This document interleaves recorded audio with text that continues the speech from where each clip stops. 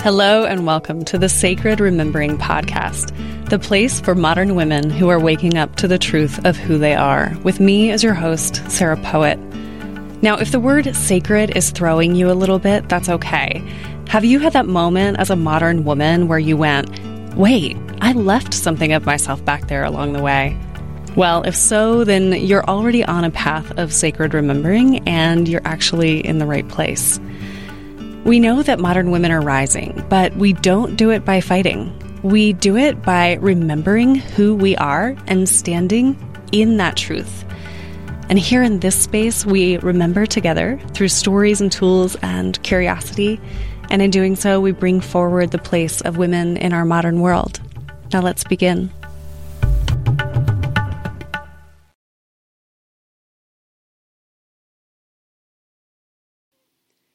Hey, it's Sarah, the host here and the creator of Embodied Breath, my private practice where I use alchemical, coaching, and healing methodologies to help you live into your full truth so that you can be who you desire to be in the world.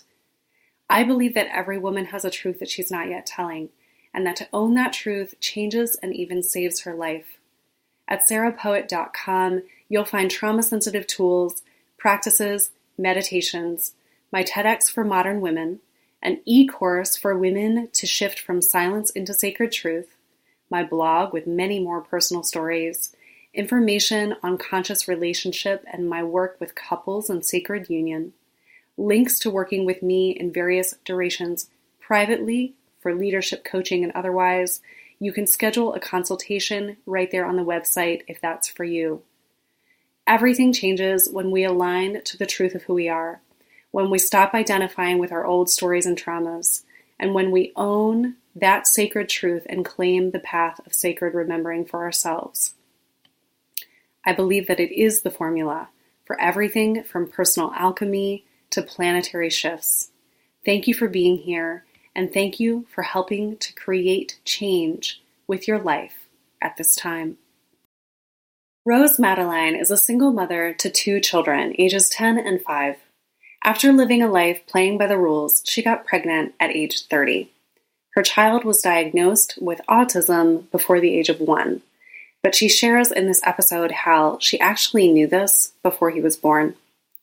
Rose details how her own awakening is inextricably linked to her son's autism diagnosis, and she made brave decisions along the way, allowing her son's own inner truth and his health to be her guide. In doing so, his symptoms have improved dramatically. This is a story for every parent of a child with autism, but also just for every parent. It certainly got my wheels turning. Rose now chooses to unschool her children as she finds the most freedom in this method in the pursuit of discovering their authentic desires. She is an energy reader and a conduit for spirit, spending most of her time currently working one-on-one with clients over the phone. And as a conduit for a spirit and a seer, she can pinpoint the areas in your being where you are out of alignment and provide a mirror to your soul. And after meeting Rose, I 100% believe that this is true. You already know the truth on a subconscious level, and she will remind you of the power that you hold and give you a nudge back in the right direction. She untangles the energetics that are blocking you to your truth, and her website is rosemadelaine.com. We recorded this in April, in the middle of the pandemic, and the implications for how we choose to relate to school, to nature, to the truth of one another, and even to time itself are so deep and reflected at this time and through this episode. I hope you enjoy. Hi, Rose. Welcome to the Sacred Remembering Podcast. Hello. Thanks so much for being here today. We are talking about mothers all of May, and I really respect your story and your willingness to share it here. So thank you so much. Welcome. I'm excited. Wonderful. So I love to start with this story of who we are and our story of remembering. And so I'd love to start there with you and then bridge into the conversation of motherhood. But we say that sacred remembering is modern women waking up to the truth of who they are. And I'm wondering if there was a story in your life about who you were as a young person and a period of forgetting and then a period of remembering. Yeah, absolutely. I can go into a bit of my background because that rings true to me for sure. I grew up in the Pacific Northwest of Canada. I had parents that I would say were very neglectful, and I had spent a lot of time alone in the forest outside. I did not was not a fan of school, and because my parents were neglectful, they didn't care so much. So I didn't spend a lot of time in school. I spent a lot of time outdoors. I had a hard time connecting with other people, making friends. I was very connected to the elements. I had at that time a deep connection into being able to tap into other people's sources or seeing when people are out of alignment to the truth of who they are. And it always confused me as a kid because I didn't understand why everybody didn't have that kind of knowing within them. And then throughout my childhood, I had a series of traumatic events unfold that led up to 9/11, which at that point in time I was really kind of shut down with fear in my system. And after 9/11, I was 21 years old, and I met a man who would become my husband for 16 years, 2 weeks after. And during that 16-year period, I was I guess you could say, I shut down from the gifts that I had as a child. I spent my 20s working as a financial advisor. I felt very stuck in my career, which I feel, a lot of people can relate to. I didn't know who I was. I didn't know what my passions were. I spent a lot of my weekends getting blackout drunk, just to kind of ease the overall discomfort that I felt, knowing, I think on a soul level, knowing I was in the wrong place with my job. I was in the wrong relationship, but really not knowing how to get out, so to say. And really just like deeply asleep and not in my own, like not embodied, not, what people would consider woke or any way, or just kind of doing what is prescribed by the general program of, go to school, get the job, get married, have all those things. And I had a lot of financial success. I had like the whole picket fence dream that a lot of people, strive for. When I was 30, my husband and I decided to have a child. And I think on a subconscious level, I felt like that was my way out of my career, because I didn't feel society would think it would be appropriate for a woman just to leave her job to figure out who she is without that in some way when I look back. But you were kind of considering that, or how do I get out? I felt deeply stuck, but I also was very trapped into this notion of caring so much what other people thought. And that prevented me from making changes in my life. So I was very much in like what society thinks I should do, what my parents think I should do, what my friend circles think I should do. And I didn't think it was really appropriate to just, quit your job and sit still to figure it out, especially at 30. Even at 30, I felt very much like I was too late, like it was too late for me. Right. And which is funny now that I'm coming up on 40, I still... 30 just seems so young, right? Yeah, you're like, I still got so many years. No, right? Still got time. Exactly.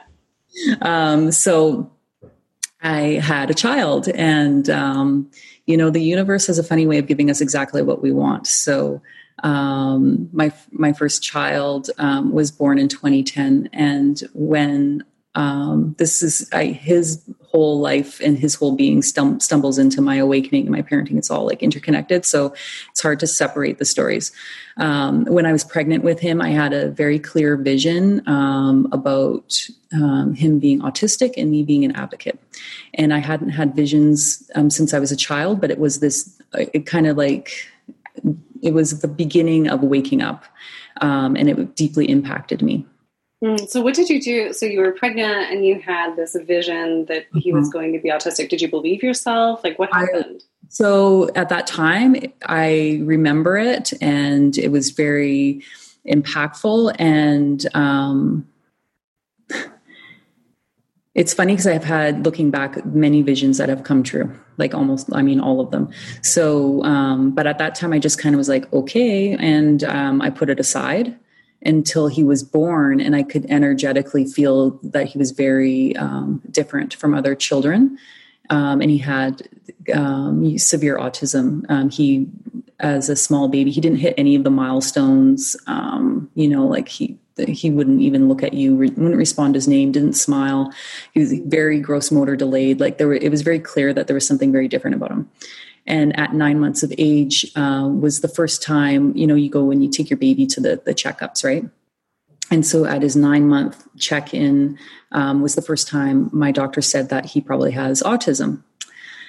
And at that time, we were presented with two different options. We were in Canada, we have a free healthcare system, but in order to have your child go through the autism diagnosis, there at that time, back in 2011, when he was 9 months old, it was an 18-month to 2-year wait to get to go through the system. So we were presented to, to get in the wait list, or we could pay privately to have him assessed. And so, I did what I thought was the right thing to do. I went home, I read all the books and did all the research, and, came across information that early intervention therapies are the best bet for children with autism, especially when they're young, because their brains are developing. And so thinking I was doing the best for my child, I went back, and his father and I at the time decided to have him privately diagnosed. And that happened at 10 months of age. But what we didn't realize was that he was the youngest child in North America, or that they could find any example of. We were told to have a diagnosis that early, and it caused a tremendous stir in the community, not only personally from family and friends who judged us, but from the government who initially refused to give us funding to access services because of his age, pretty much. And so for months I would call the government and fight with them. And they would, continue to ask me why I thought my child deserved this. And after a couple months, I decided to go to the media, and we were featured on CBC on news on a Friday. And then on the Monday we had funding to supposedly help our child. And so, we started therapy services with our child. We had the means to access anything that we wanted for him, as far as different types of services and methods and, products and anything you can imagine, different types of diets, different types of like supplements or naturopath stuff. I left no stone unturned when it came to exploring what I could do to help my child. It wasn't until he was about 3.5 where I started noticing the dangerous effects of therapy on him, specifically ABA, or applied behavioral analysis therapy, which is basically where they take your child and they ask them to do certain tasks that they don't want to do. And reward them when they do it. So the rewards could be their choice of activity. It could be food. It could be attention. It's almost like, here, do this way. And then if you do it, then you'll get a reward. And I didn't realize it at the time, but it was basically systematically trying to turn my child into something he wasn't. Like shape behavior, shape the human. Exactly. Yeah. Exactly. And so as he grew older, his trauma grew, his resentment grew, and at 3.5, he became extremely violent. I could not leave my arm's length away. He would throw, he would hit, he would spit on people, he would yell and scream, and he was unable to function outside of the house. He was unable to function in a school setting without being drugged. And we did try that for a short period of time, because it got to a point where I at my wit's end. I was still, I had realized that the therapy had done the damage, but it took years to be like deprogram him. Like he still will not do a puzzle because it's almost like he has PTSD from the program that he experienced as a young child. But it took years and years of that. And at some point, as a mom who also had a second child come along the way, and a husband at the time that was at work the whole time, and it was just me and my son who was violent, I needed to, I felt like using the drugs for a short period of time gave me a moment to kind of like catch my breath, so to speak. So I don't have any shame that I did it. But as I kind of came online and started remembering the truth of who I was, which, if I'm honest, is really, I'm just like my son. Like if my parents were more tuned in, and if they had forced me to play by the rules and go to the schools and that, I probably would have freaked out just like my son. And what I think is like, I mean, I probably could have been on a spectrum diagnosis myself. And what my conclusion is that these kids are tapped into a higher dimension. They come out of the box already knowing who they are. And we are people that do not want to be out of our own alignment. And when we are, so my son is just a big mirror. So if he feels that I'm out of alignment, it meets his destruction. It's so him as his mom, when I was asleep, if I'm out of my alignment, that's when he would be violent. Or when I would try and cause him to be something he's not, that's when he'd be violent. And it wasn't until I started putting those pieces together to sit in my own truth and just to allow him and watch him, that he stopped. I mean, I took him off the drugs. I took him out of the school system. It was a slow process because, of course, we received judgment for doing that every step of the way. But it started off like, okay, we're not going to do homework. When you're at home, you can do whatever you want. And then it started with, okay, well, let's go to school maybe only a couple days a week. And then it escalated into finally taking him out. How old was he when you took him out? So he was at school, and because he was so violent at school, this is another thing, he wasn't able to go into the public school system. They just didn't have the support or the resources. Wow, okay. He was declined from every private school we attempted to get him into in Vancouver. And the only school that would take him was a Catholic school out in the burbs. And I mean, I'm grateful that they accepted him, but I mean, the whole Catholic and the religious thing had its own implications. And needless to say, my child, who is a radar for truth. I mean, on a weekly basis, I would have to like football carry him out of the school because he'd be like kicking and spitting on the principal and yelling. And so like he was just not going to participate.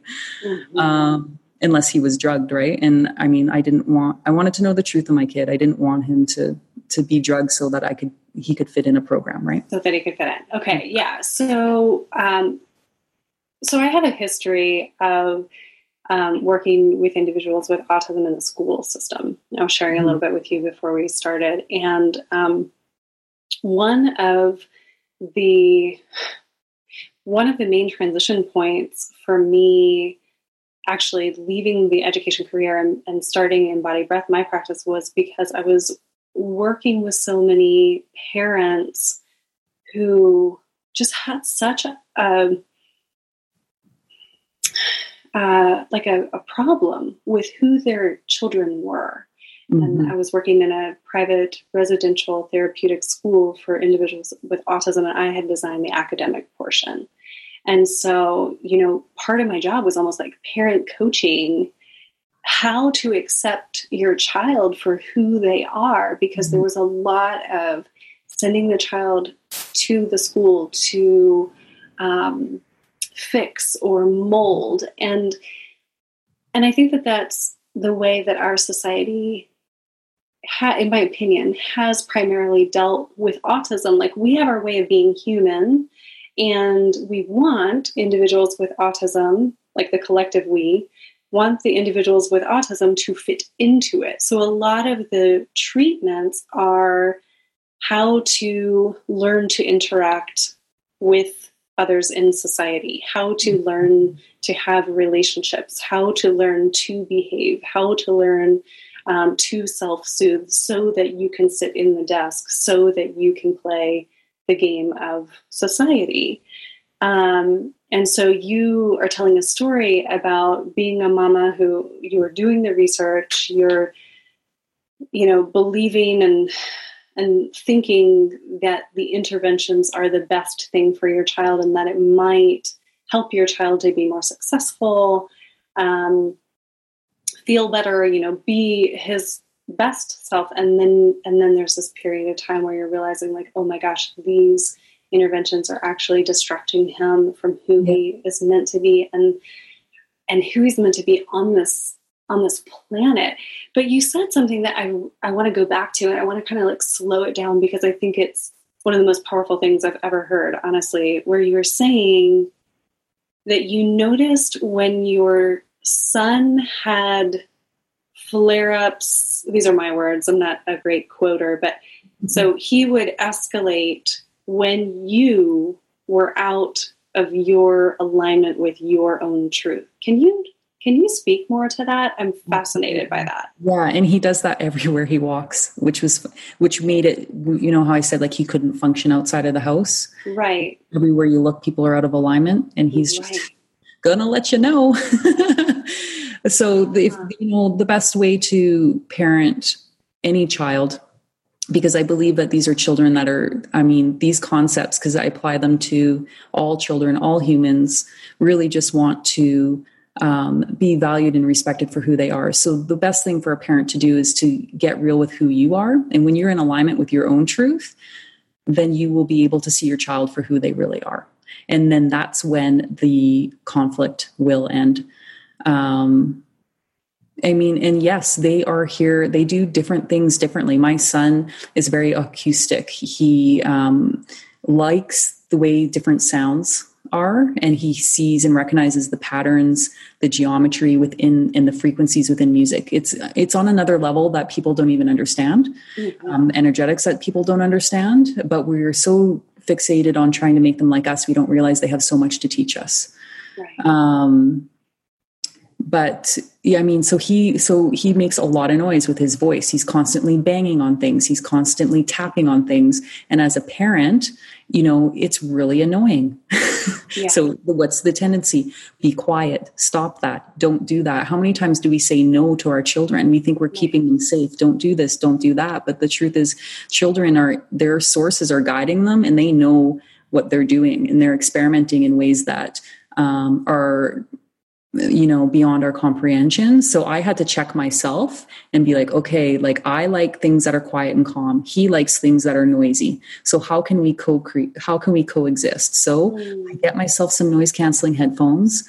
I get him musical instruments that have headphones that he can plug in. And so I'm trying to create an environment so that we can coexist, where he's not changing who I am, and I'm not going to change who he is. And then that's where we find our common ground.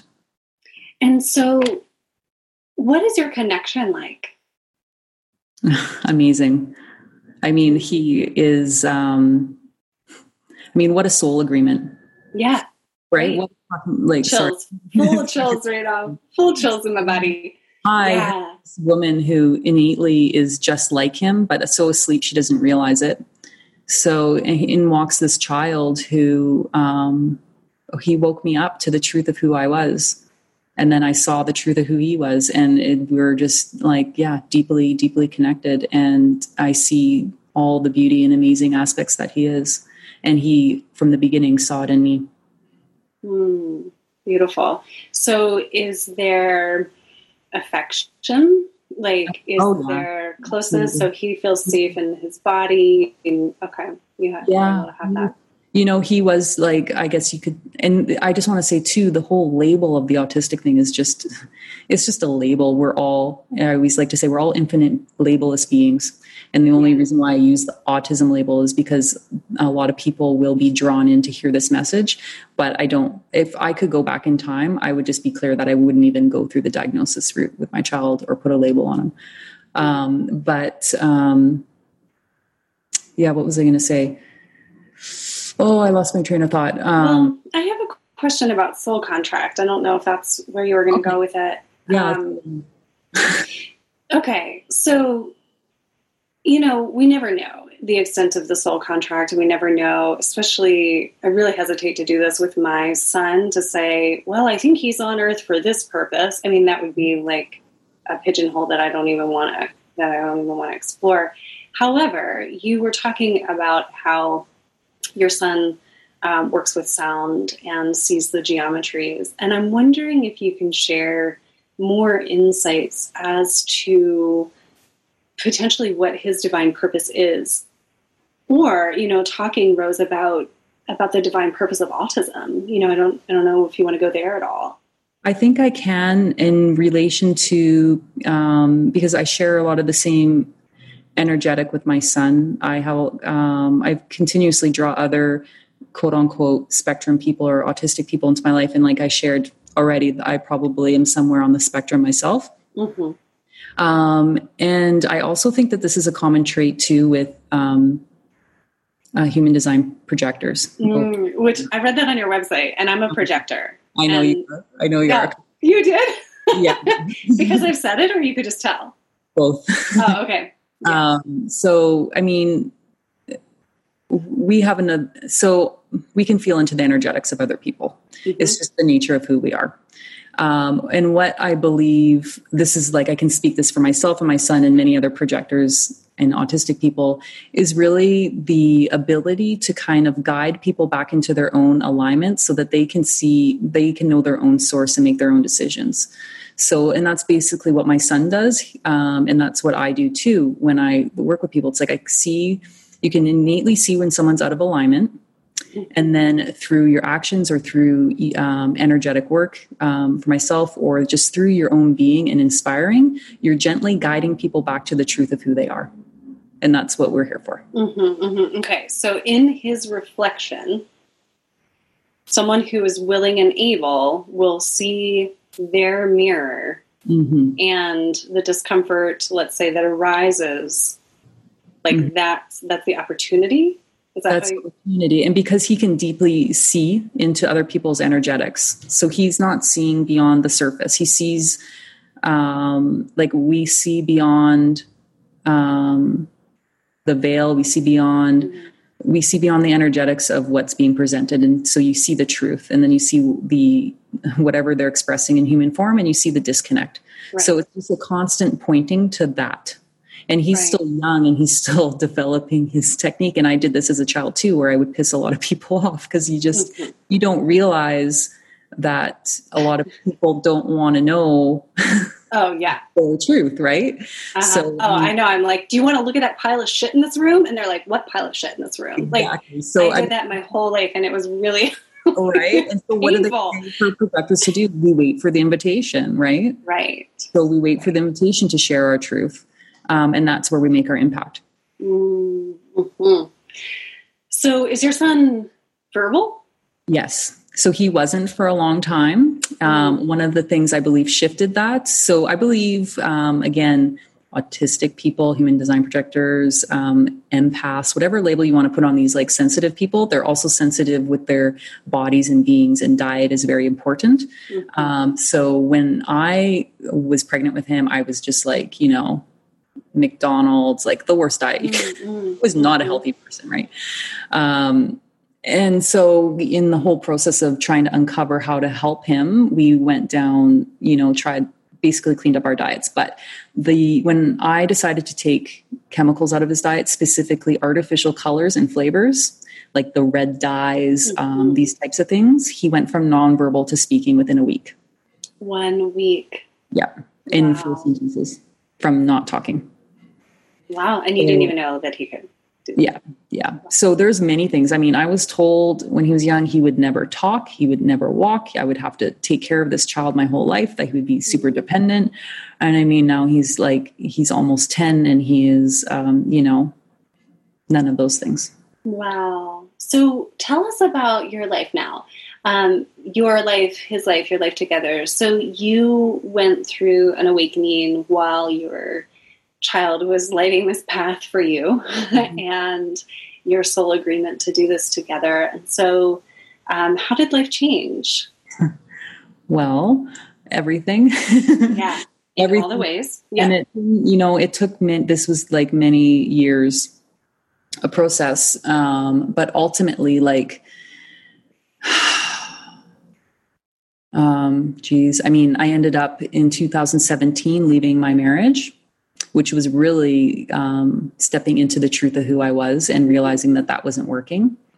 So that was a huge change. Having the courage to be a single mom, raising 2 kids, and knowing everything would be okay, especially making the decision to take them out of school and doing that part on my own. And feeling like I would be supported by the universe because that's where my heart led me, was a huge change. And so, and now I just, we don't plan our life. We wake up every day when we want to. I say we chase joy every day, and we live, we learn from the life that leads us there. So it's like, what do you want to do today? What lights you up? And then as a parent, I really just kind of stand out of their way and support them when they need support. But I'm almost just kind of standing back and watching my kids, and at the same time trying to live my own life. Right. And knowing that we're separate beings as well. Like, my whole life is not my children. And I think that's healthy for kids as well. Yeah. So what's their age difference between them? My daughter is 5 and my son is almost 10. So he's 9 and 5. Okay. Are they able to play together well? Do they get along? Just like every other probably sibling. Okay. Uh-huh. Sometimes yes and sometimes no, right? They're very human. Yeah. Yeah.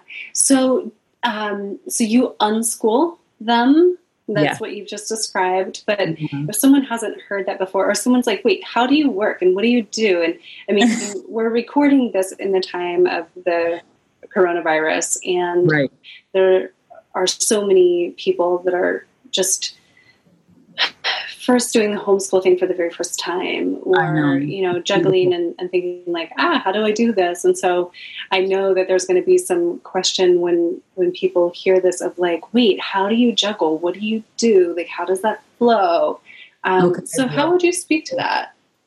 First, I just want to say, like, the whole, I think that this is a global manifestation of children crying out to do their own thing. My son woke me up to how the school system really just creates, cookie cutter humans that end up growing up not knowing the truth of who they are. And the difference between homeschooling and unschooling is homeschooling just takes the curriculum from the school system and you do that at home. Unschooling is allowing your child to lead their learning by what interests them. And so you really are discovering who they are as a person. And maybe it is some of the stuff that they teach in school, but you know what? A big chance of it is that it's not. It doesn't matter. It is just all about uncovering what interests them. And I believe the opportunity we have on this planet now is amazing at how we can watch that. And my advice is for parents just to take it easy and not put pressure on themselves or their kids to do certain things. Like for me, like I don't plan the extensive art projects or the big outings. Like we are so chill. Like I don't put a lot of pressure on myself to get it right. I'm not a perfect parent. And that's okay. It gives my children an example of what being human is, right? Mm-hmm. So just, I think, if the messaging is just to stop spinning our wheels and to just live. And what would it be like if we just were in the vibration of peace and calm and joy and doing stuff that made us feel that way? For all of us, for adults as well. It's amazing. Yeah. I am just taking in that advice this week after the homeschooling curriculum came. Yeah, I see some that are stressed. They're like, well, now I got to work from home and I got to do the homeschooling. It's like, no, you don't. This is the beauty of life. You can do whatever you want. You've been programmed to think we have to follow a certain program, but the truth is you have your own life and we are the own creators of our own destinies. So if you don't want to do something, don't do it. I love it. This is so perfect. Thank you. I'm getting schooled right here in this moment because I worked in the school system. I walked away from it. My son doesn't want to do the homeschool stuff. Well, I don't blame him. Let him. Right. But like, he's got to still turn it in, right? Like there's this is the thing. When I was in the school, and when my first step was saying no to homework. So I went to his teachers and I said, we have a no homework rule in my house. And they're like, what does that mean? Yeah. And I said, I'm not going to tell my kid what to do when we're at home.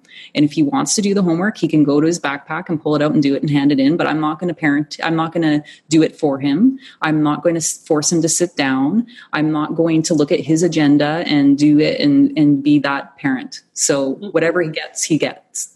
And was it, did they like that? No. But was my son happy? Yes. Yeah. Yeah. And so being almost 10-year-old, do you have screens in your house?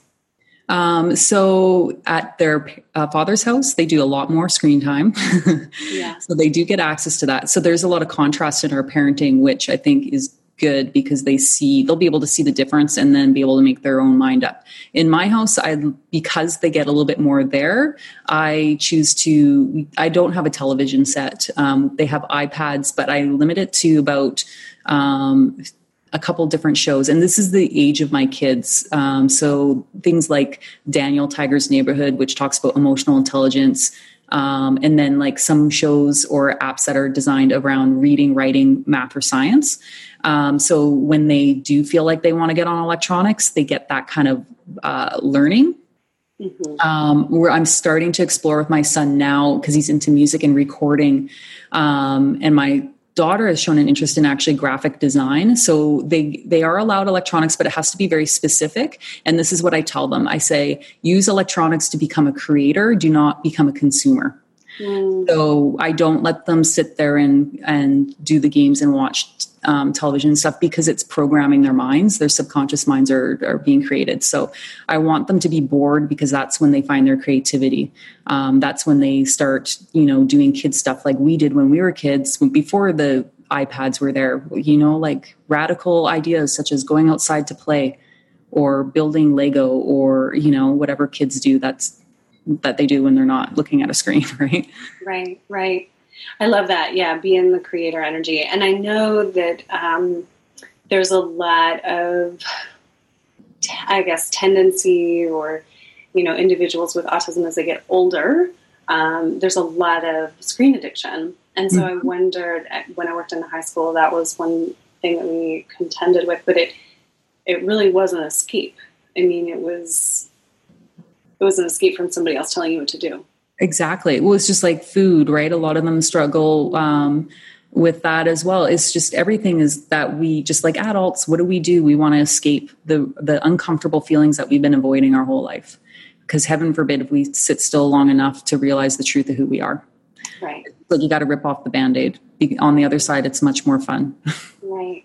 Oh, right? I love that so much. Thank you. And yeah, the perspective, individuals with autism are highly sensitive. And so there are a lot of reasons for highly sensitive individuals, whatever the label, there are a lot of, like a lot more reasons or a lot more sensitivities that may be more uncomfortable, that may be overwhelming and you may want to escape them.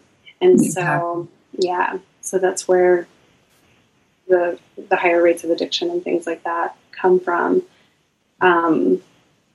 Awesome. Thank you so much. And I'm wondering if there are any final thoughts around parenting children with autism or, mothers specifically, mothers who are struggling, maybe hearing the voice in their mind, like, what do I have to do for my child? Or how do I get this right? Or how do I help him or her be the best that they can be? And that pressure that we put on ourselves as parents, diagnosis or non-diagnosis. Exactly. And so this is what all our children's source, what they want from our source is for us to uncover the truth of who we are. That's all your children want. So the only thing every human needs to do is to actualize who they are. And in that, you'll be the best parent because you'll become neutral. You won't be triggered. You'll be loving, you'll be more kind, and you will lose your judgment. All of the things that cause conflict will disappear when we sit and discover the truth of who we are. There's the pressure of it having to be a way, or if it's supposed to be a certain way. Yeah. Exactly. There is no one way. Beautiful. Yeah, we're all carrying that truth, and that is the path. Thank you so much for sharing how you have created a life that really allows your son and daughter and you to live that unfolding. It's really, really inspirational. Thank you so much for sharing that. And I'm wondering if you can share with folks where they can find you on the web, and even a little bit more about what you do for individuals to come back to the truth of who they are. Sure. Right now they can find me at my website, rosemadelaine.com. I work with clients one-on-one, where through conversation, I am able to pinpoint where they're out of alignment and remind them of the truth of who they are. And I help energetically untangle that for them. I have created also a program called the Ascension Map, which kind of walks people through the beginning stages of uncovering who they are. However, even in my own process, in my own journey, what I'm going through is that I'm realizing myself that there's much quicker ways that I'm accessing to, that it can be even easier than that. So I don't know what I'm going to create next, but in the meantime, I do work with people one-on-one. Beautiful. Yeah. There really is a lot of opportunity right now to heal deeper, faster. Not that that's exactly what it's about, but it doesn't have to be like a remembering for a long, right? Yeah. Mm-hmm.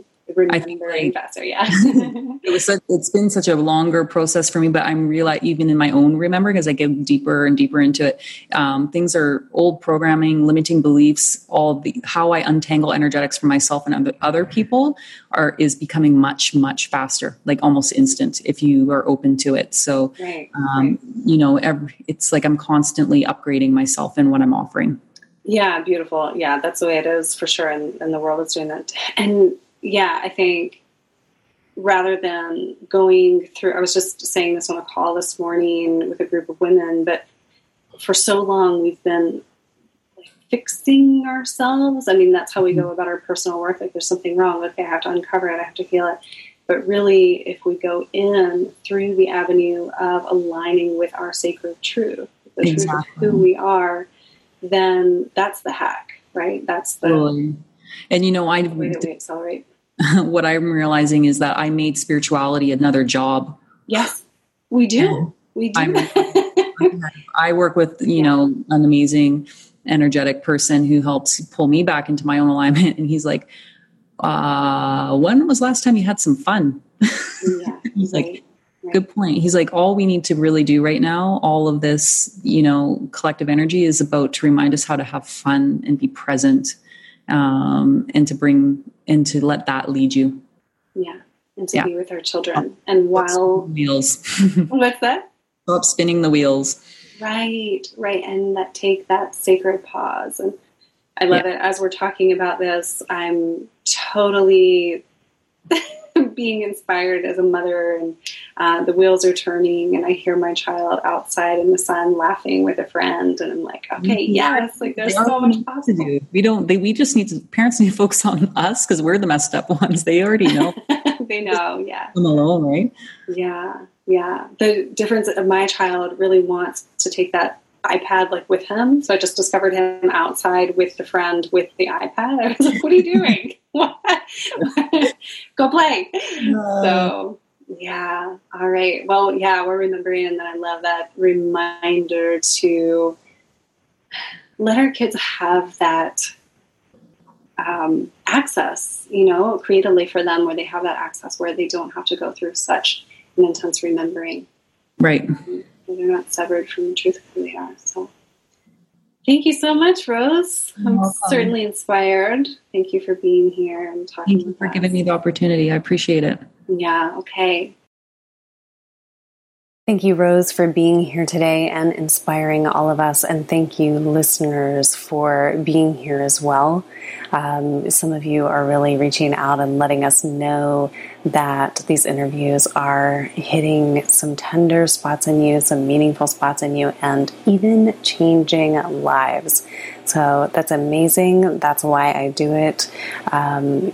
We are the modern women waking up to the truth of who we are, and it matters. It matters. So if you are loving the stories that you're hearing, I really encourage you to go over to patreon.com. It's Patreon/Sarah Poet, and you can put a little bit of energy behind this podcast and behind this movement of sacred remembering. And what Patreon is a monthly donation of very small donations, typically, unless you want to give a really big one, that's amazing too.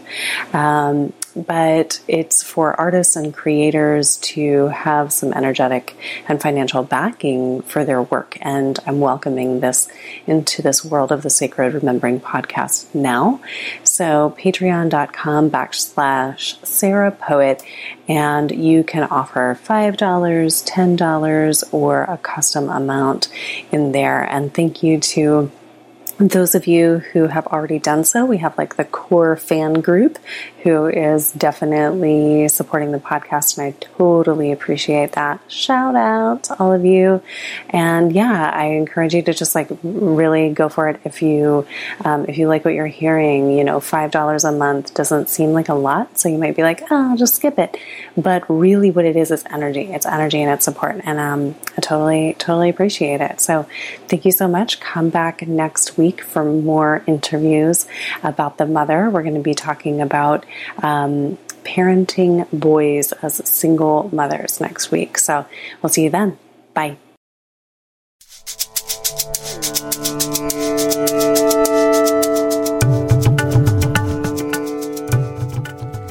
This is Sarah Poet of Embodied Breath, and thank you so much for listening to today's episode. I'm curious, what was your biggest takeaway? Remember that you are not alone on the sacred path, and women are rising now together.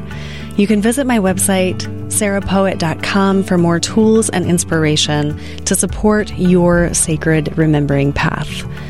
Please be sure to check the show notes, subscribe to this podcast, share with a friend, and leave us a review wherever you listen to podcasts. I love to hear from you. Stay connected, and here's to your path of sacred remembering.